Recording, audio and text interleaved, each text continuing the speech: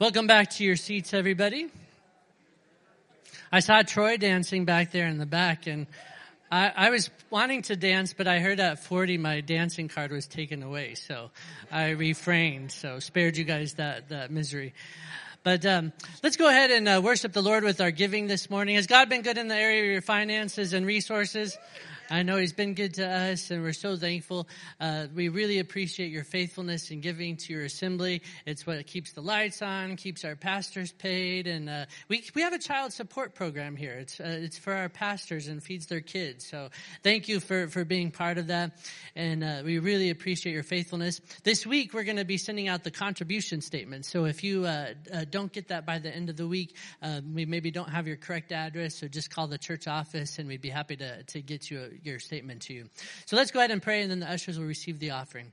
Lord, we're so thankful for your faithfulness to us. God, I was thinking this morning how thankful I am for the guys who fix our heating systems and keep our furnaces and boilers running, and the people who unfreeze the pipes, thaw pipes, and do all that stuff. Lord, we're just so thankful for them. I pray that you'll bless them in this season. I'm sure they're thankful for this cold, and we pray that you'll bless their businesses and bless them, Lord. Lord, we pray that you'll bless all the people and the resource needs of our assembly today. God, for people who are looking to sell or buy things, we pray that you'll give wisdom to all for the financial decisions we make, Lord. In your name we pray. Amen. The ushers are going to receive the offering, and as Pastor Kent mentioned, he's in Bangkok, and so we're a little jealous of him. It's like 100-degree difference than the temperature here, but I'm sure they're enjoying the heat. But because he's there, we get the privilege of having our network business administrator share the Word of God with us today. And so Pastor Brad is here, and many of you might know him as the dad of Judah, our youth pastor, father-in-law to Danae, and so we're really glad that Brad's here to share the Word of God with us. So would you please join me in welcoming Brad as he comes and shares with us today. All right, thanks, Brian. Good morning. Good morning. Yes, around here I'm often Jordan, Judah, and Bethany's dad. So it's a pleasure to be here with you this morning.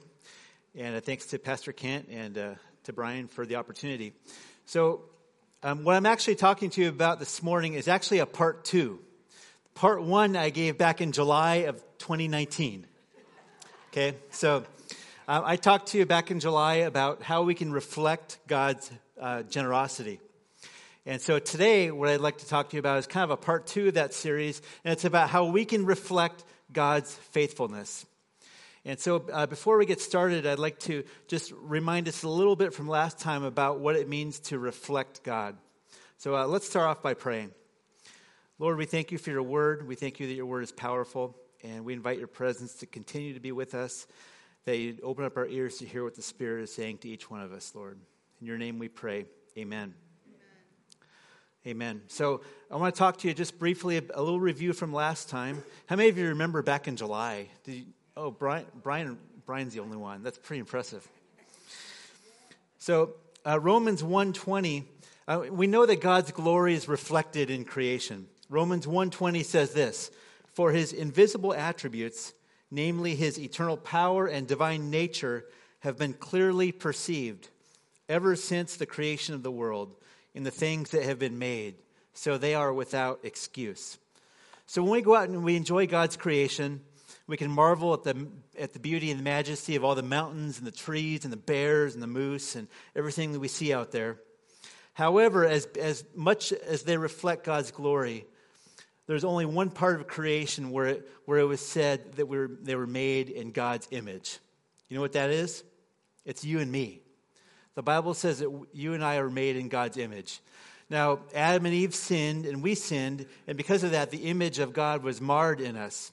However, we know that Jesus came and died on the cross and paid for our sins, and because of that, he restored the beautiful image of God in us. In 2 Corinthians chapter 3, verses 16 to 18, it says this, "But whenever anyone turns to the Lord, the veil is taken away. Now the Lord is the Spirit, and where the Spirit of the Lord is, there is freedom. And we who with unveiled faces all reflect the Lord's glory are being transformed into his likeness with ever-increasing glory, which comes from the Lord, who is the Spirit." So we get to reflect the Lord's glory. Now, this word for reflect is interesting. The ESV actually translates it into beholding the Lord's glory. So which is it? Do we reflect or do we behold? And the answer is both. They're inseparable. The Greek word for reflect here is kataptrizo, and it means to reflect in a mirror, contemplate, and behold. And it carries the connotation of looking at something intently. So as we behold something, as we look intently at it, we begin to reflect it. So as we begin to behold the presence of God, the things of God, then we begin to reflect him. So we're being shaped into God's image, and we have the privilege and the responsibility to reflect God to the world around us. So there's going to be a picture up on the screen of the harbor in Valdez. And you can see the mountains in the background, and then the water is reflecting the mountains there. And, really the goal when you take a picture with a reflection is you want as little ripples in the water as possible because you want to do a good job of reflecting what's back there and the actual image of what you're reflecting. And in the same way, when we reflect God's image, I don't know about you, I want to have as little ripples in my life as possible so that I can, as much as I can reflect who God is to the world around me. And, there's a lot of different ways that we can do a better job of reflecting God's image. We can spend time in his word, we can pray. But one of the things I want to really hone in on today is that we can more accurately represent and reflect God when we study his attributes. I think that sometimes we can do a poor job of reflecting God because we have a poor image of who God is, and therefore we don't reflect him properly. So today we're going to study God's faithfulness. And I'm really excited about this and feel like the Lord has a word for us. So first, before we get into this, I want to look at kind of some definitions and really what does faithfulness mean when we look at it in Scripture. And to do that, we're going to look at a few words. The first Hebrew word I want to look at is emet. And when you look at how emet is translated in the Scriptures, this is the range of meaning it has. Truth, it can be translated as truth or true. Constancy, firmness, duration, trustworthiness, or faithfulness. About half the time, it's translated into faithful or faithfulness. Some examples where it's used in the Scripture, I'll give you a few of them. Exodus chapter 34, verse 6 says, "The Lord passed before him and proclaimed, 'The Lord, a God merciful and gracious, slow to anger, and abounding in steadfast love and faithfulness.'" And that word for faithfulness is emet. And aren't you thankful that God's abounding in steadfast love and faithfulness? Amen. Another one is in Psalms 26:3. It says, for your steadfast love is before my eyes, and I walk in your faithfulness. I mean, aren't you thankful that we get to walk in God's faithfulness? We don't have to walk in some kind of chaos. We can walk in God's faithfulness. Another one from 2 Samuel chapter 7, verse 28 says, "And now, O Lord, you are God, and your words are true." That word for true is the emet word. "And you have promised this good thing to your servant." So we know that God's words are true, that he speaks to us. And then one more dealing with this word emet. It's in Psalm 40, verse 11. "As for you, O Lord, you will not restrain your mercy from me. Your steadfast love and your faithfulness will ever preserve me." God's faithfulness is going to preserve us. So another word I want to look at is emudah. That's kind of a fun word to say, huh? Emudah. It's another Hebrew word, and it means honesty, steadfastness, trustworthiness, and faithfulness. And one of the places it's used is in Psalms 33:4. "For the word of the Lord is upright, and all his work is done in faithfulness." God's work is all done in faithfulness. The last word I want to look at, this is a Greek word pistos, and it means reliable, faithful, and believing. And where I want to look at here is Luke chapter 19, verse 17. "And he said to him, 'Well done, good servant. Because you have been faithful in a very little, you shall have authority over 10 cities.'" So these are some of the meanings that we're looking at having to do with faithfulness. So if we kind of expand out into all the different ways this is used, we can kind of come up with a definition that includes these words: reliability, duration, honesty, believing, firmness, trustworthiness, steadfastness, constancy, and truth. So simply put, God doesn't change his nature. He doesn't change his mind. If God promises something, you can take it to the bank. His word is true. So I want to kind of get into looking at a few different ways that we can see God's faithfulness being demonstrated. First of all, we know that our creation reflects our nature of who we are. For example, if you were to buy a piece of furniture and you wanted a really well-crafted piece of furniture, you would look at, you would want to buy something from someone who really knew what they're doing, and it would be really well-crafted. And the same way, when God created the creation, God's faithfulness was inserted into the way that everything was created. It's amazing to me to think about that thousands of years ago, however old the earth is, that God set the sun, the moon, and the stars into motion. And even now, however many thousands of years later, we don't know exactly how long it is, but the sun still continues to rise, and I can tell you exactly when the sun's going to rise. Isn't that strange? It's consistent that God built that in, and for the blank there, we know that all these years is operated consistently. I know the sun's going to rise tomorrow, and I know that it's going to set. It's reliable because the God who hung it in the sky is reliable. I can tell you when low tide will be in Juneau today. I was talking about this with our superintendent. He reminded me that there's actually a geyser in Yellowstone National Park. Do you know what it's called? Old Faithful, that's right. Because every 44 minutes to 2 hours, it spouts off. And people can go there. Can you imagine if it wasn't Old Faithful, if it was old, like, unfaithful? And you went there and you travel all those miles to get there and you just waited and waited and never spouted off? That'd be a waste of time, wouldn't it? It's not old unfaithful, it's Old Faithful. In the same way, aren't you thankful that God's faithful? That we don't have to sit around wondering if his words are true? Just like Old Faithful spouts off every so often, we know that God's faithfulness is there. You guys remember about a year faithful? You guys remember about a year ago the super wolf blood moon? You guys remember that, the lunar eclipse? Yeah. Well, so just in case you don't know what that is, I won't get too nerdy on you here, but that's when the Earth comes in between the sun and the moon. And it happens just every so often. And so when the conditions are set up perfectly, it only happens during a full moon, then the Earth actually blocks the light from the sun getting to the moon, and it creates an eclipse over the moon. And the way the red light gets there is when the eclipse happens, the rays from the sun come through the atmosphere of the Earth, and they bend a little bit towards the moon. And what gives it the red color or the orange color is when there's particles like volcanic ash or different particles in the atmosphere, it filters through that and it puts this reddish glow on the moon.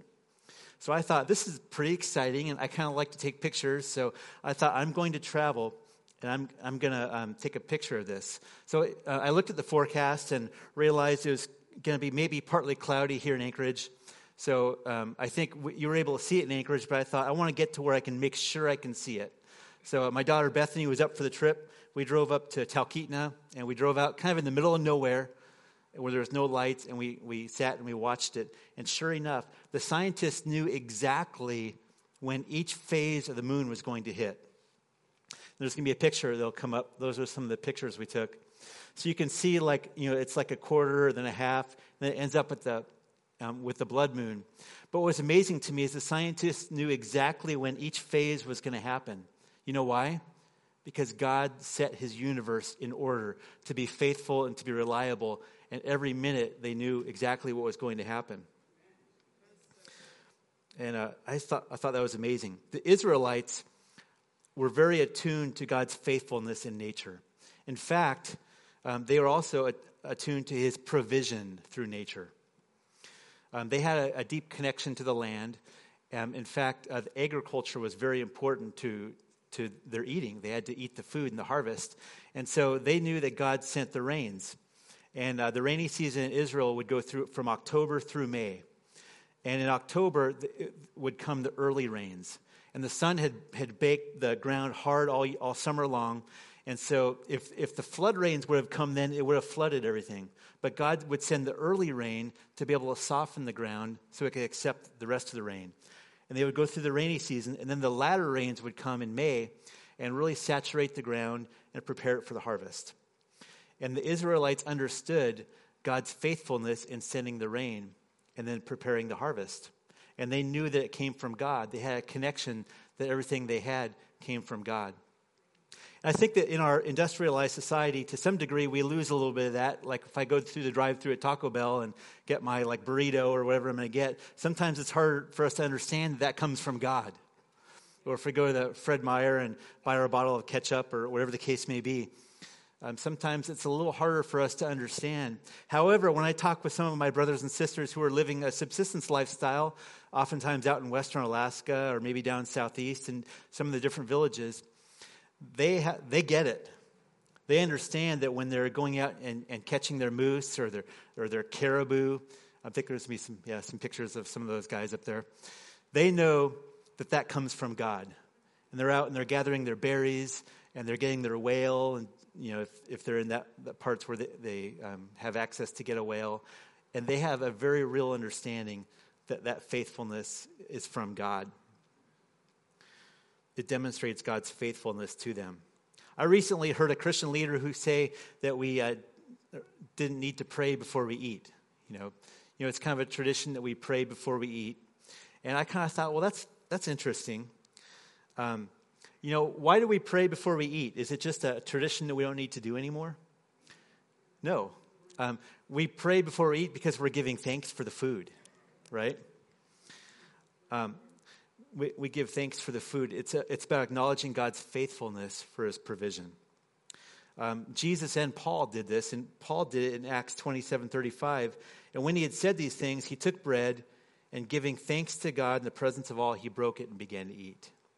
So, I don't want our giving thanks before we eat to just become some kind of rote tradition, like, we got to pray, before we eat. No, we're actually giving thanks. And over in Israel, many of the people in Israel, before they eat, they'll actually lift their food up to heaven and they'll give thanks. And I love that. So let's continue to be thankful, whether you get your food by catching a moose or whether you get it at Fred Meyer or Costco or some other place. Let's remember that all of our provision comes from God's faithfulness. Amen. I'm thankful for that. So that's a little bit about God's provision through nature. But I also want, in his faithfulness, but I also want to look at a portrait of God's faithfulness from Scripture. There's so many different ones we could look at. But the one I want to take a look at is Abraham and Sarah. Abraham made a covenant, or God made a covenant with Abraham, and we see the beginnings of that in Genesis chapter 2, verse 2.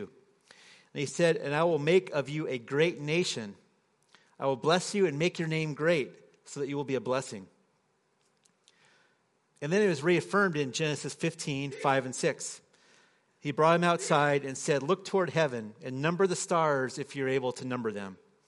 And he said to him, "So shall your offspring be."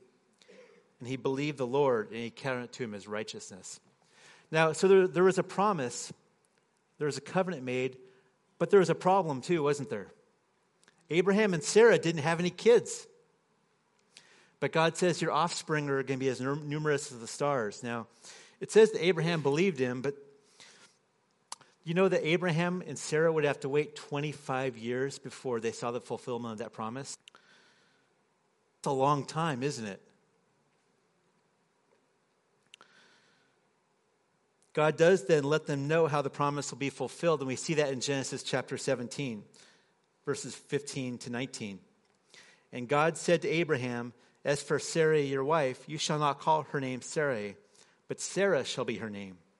I will bless her, and moreover, I will give you a son by her. I will bless her, and she shall become nations. Kings of people shall come from her." I love this. Then Abraham fell on his face and laughed and said to himself, "Shall a child be born to a man who is 100 years old? Shall Sarah, who is 90 years old, bear a child? You got to see the humor in this, right?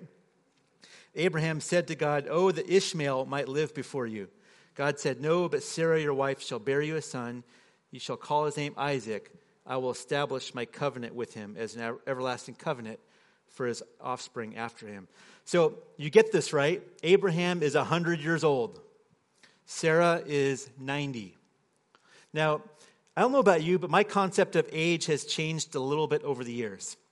When I was a real little kid, 40 seems really old, right? 40 seems like ancient. Brian, I think you just turned 40 a little bit ago, right? So when I was a little kid, you would have been really old.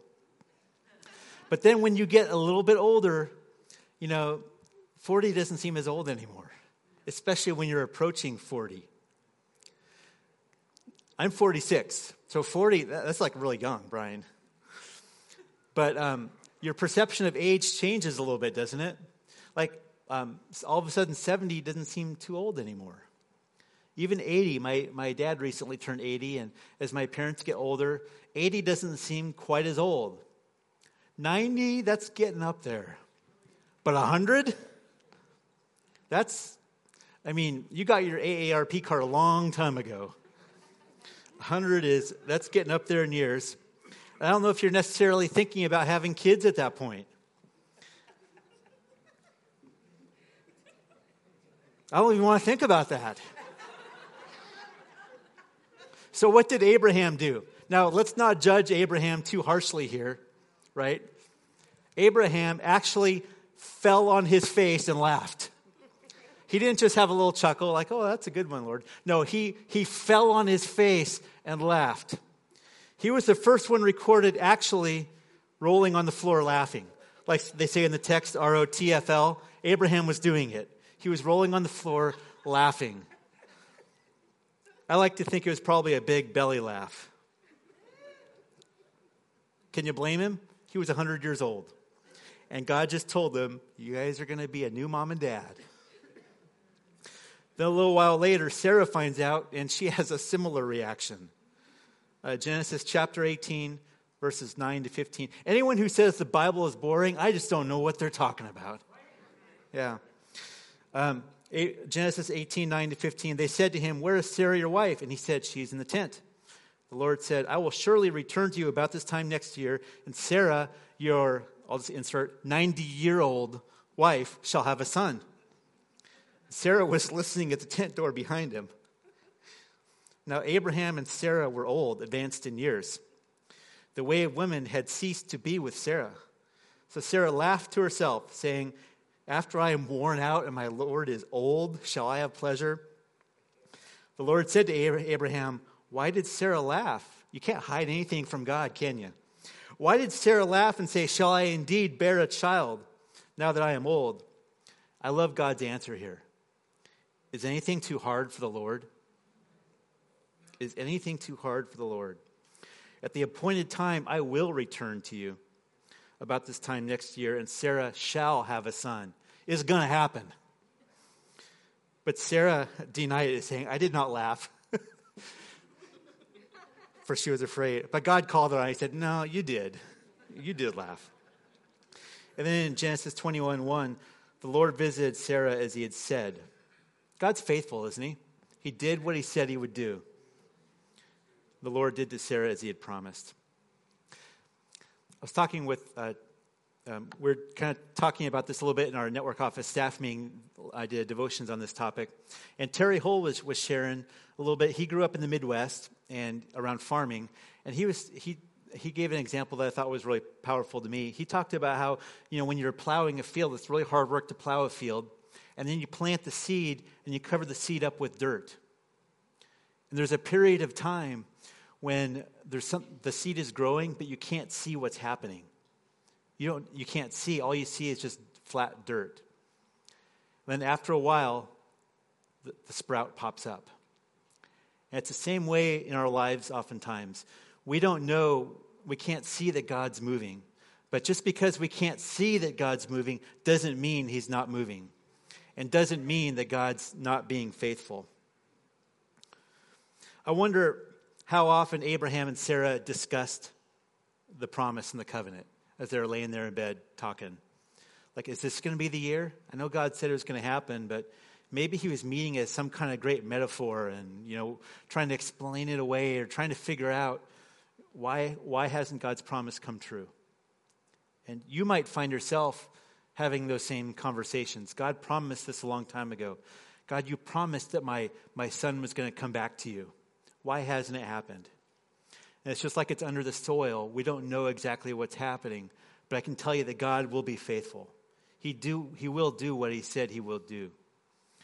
And even when we can't see it happening. God's faithful even through our hard times. When I say the scripture in Psalm, everything is always going to be rosy. There's a scripture in Psalms 46, verse 1. It says, God is our refuge and strength, a very present help in trouble. Aren't you thankful for that? He's not like a past help in times of trouble. He's not a maybe he'll be there, maybe he won't. He's a very present help in times of trouble. So whatever it is you're walking through, maybe your body's getting older and you're dealing with health issues. Maybe it's a relationship issue. Whatever the case may be, I want you to know that even in the midst of your hard time, God's faithful. And he's walking through it with you. And his nature is faithful. He can't help but be faithful. God has been so faithful to my family and I.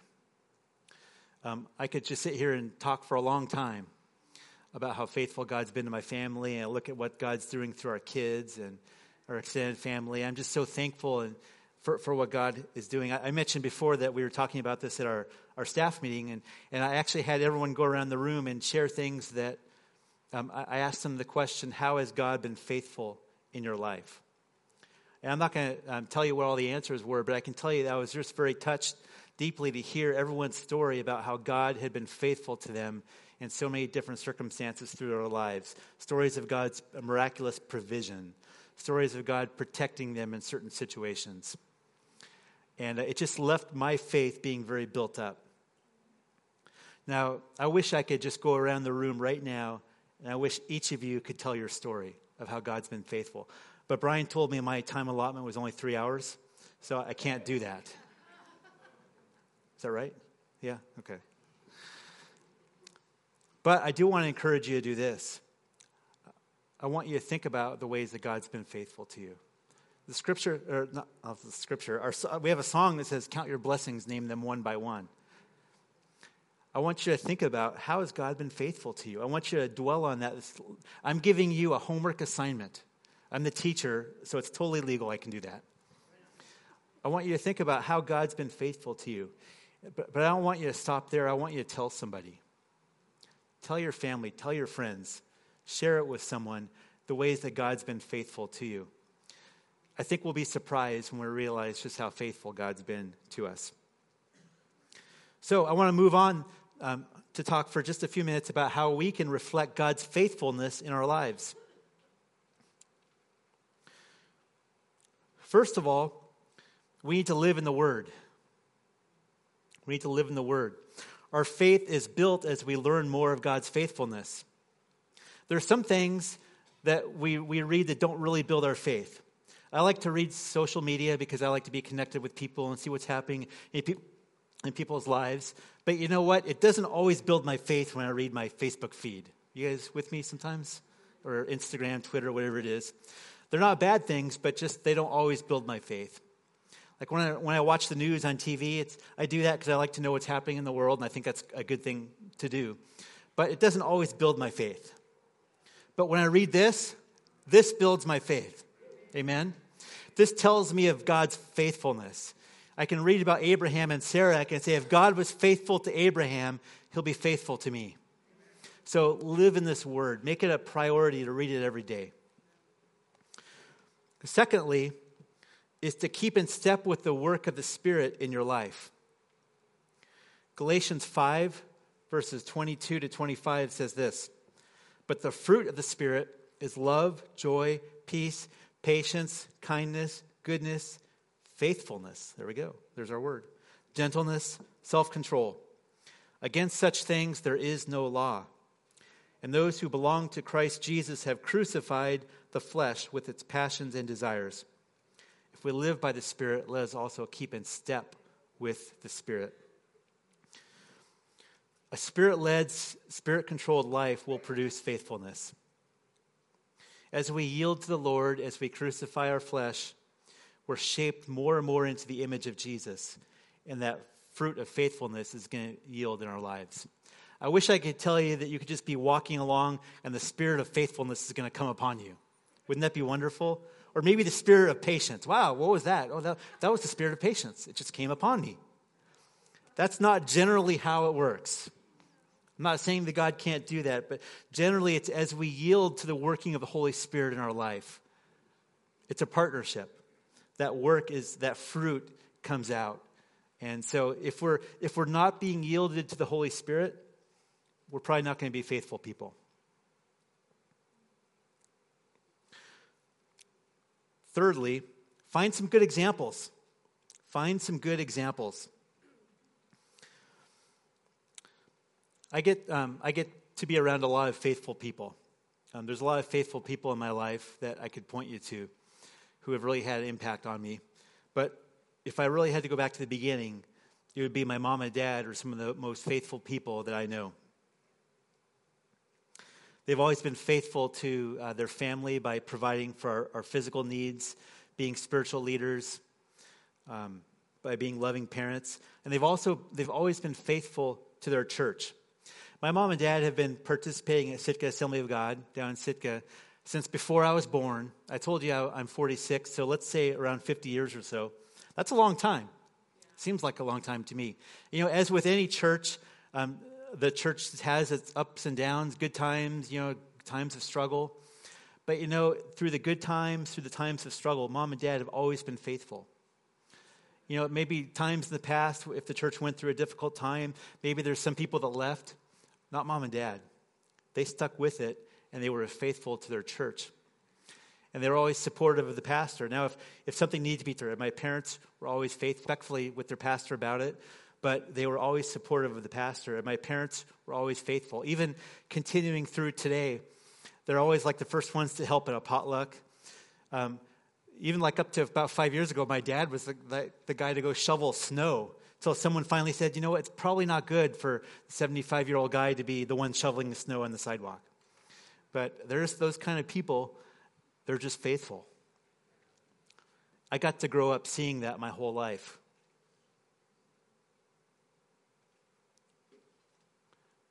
They've been faithful to the Lord.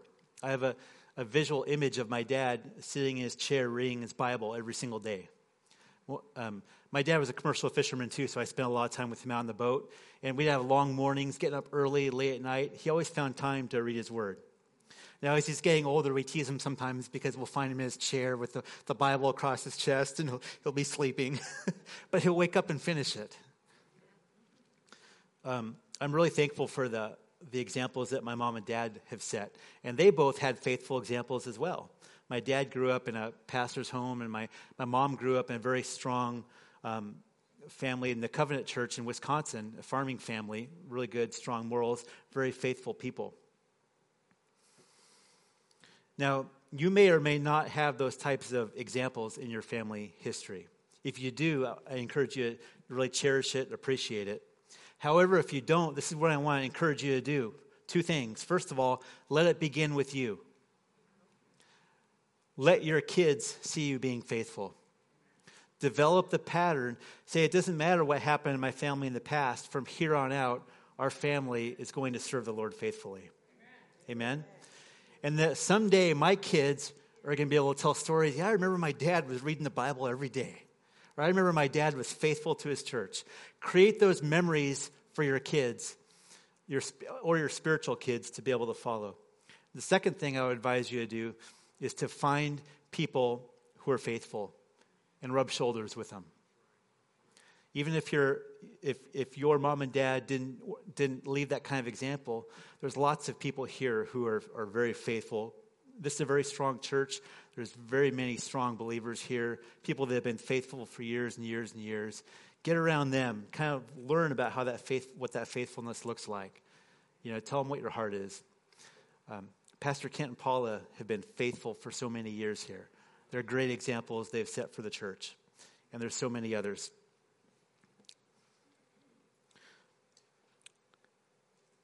The last thing is to value consistency. Put a value on it. So Super Bowl is coming up this next week. My team is not in the Super Bowl this year. I know, it's hard to believe. But two of my favorite football players are Russell Wilson and Bobby Wagner. They're both on the Seahawks. They were drafted in 2012, same year. I heard that. And they've been with the Seahawks ever since then. And you might be asking, why are you telling the story about the Seahawks? One, because I like to talk about the Seahawks. I'm just teasing. But really, they have a saying they say to each other. They say, don't get bored with consistency. You know, making the tackles day in, day out, making the good throws day in, day out. Some players might just have a flashy season and everyone's talking about it, but really it's the ones that just do their job season after season.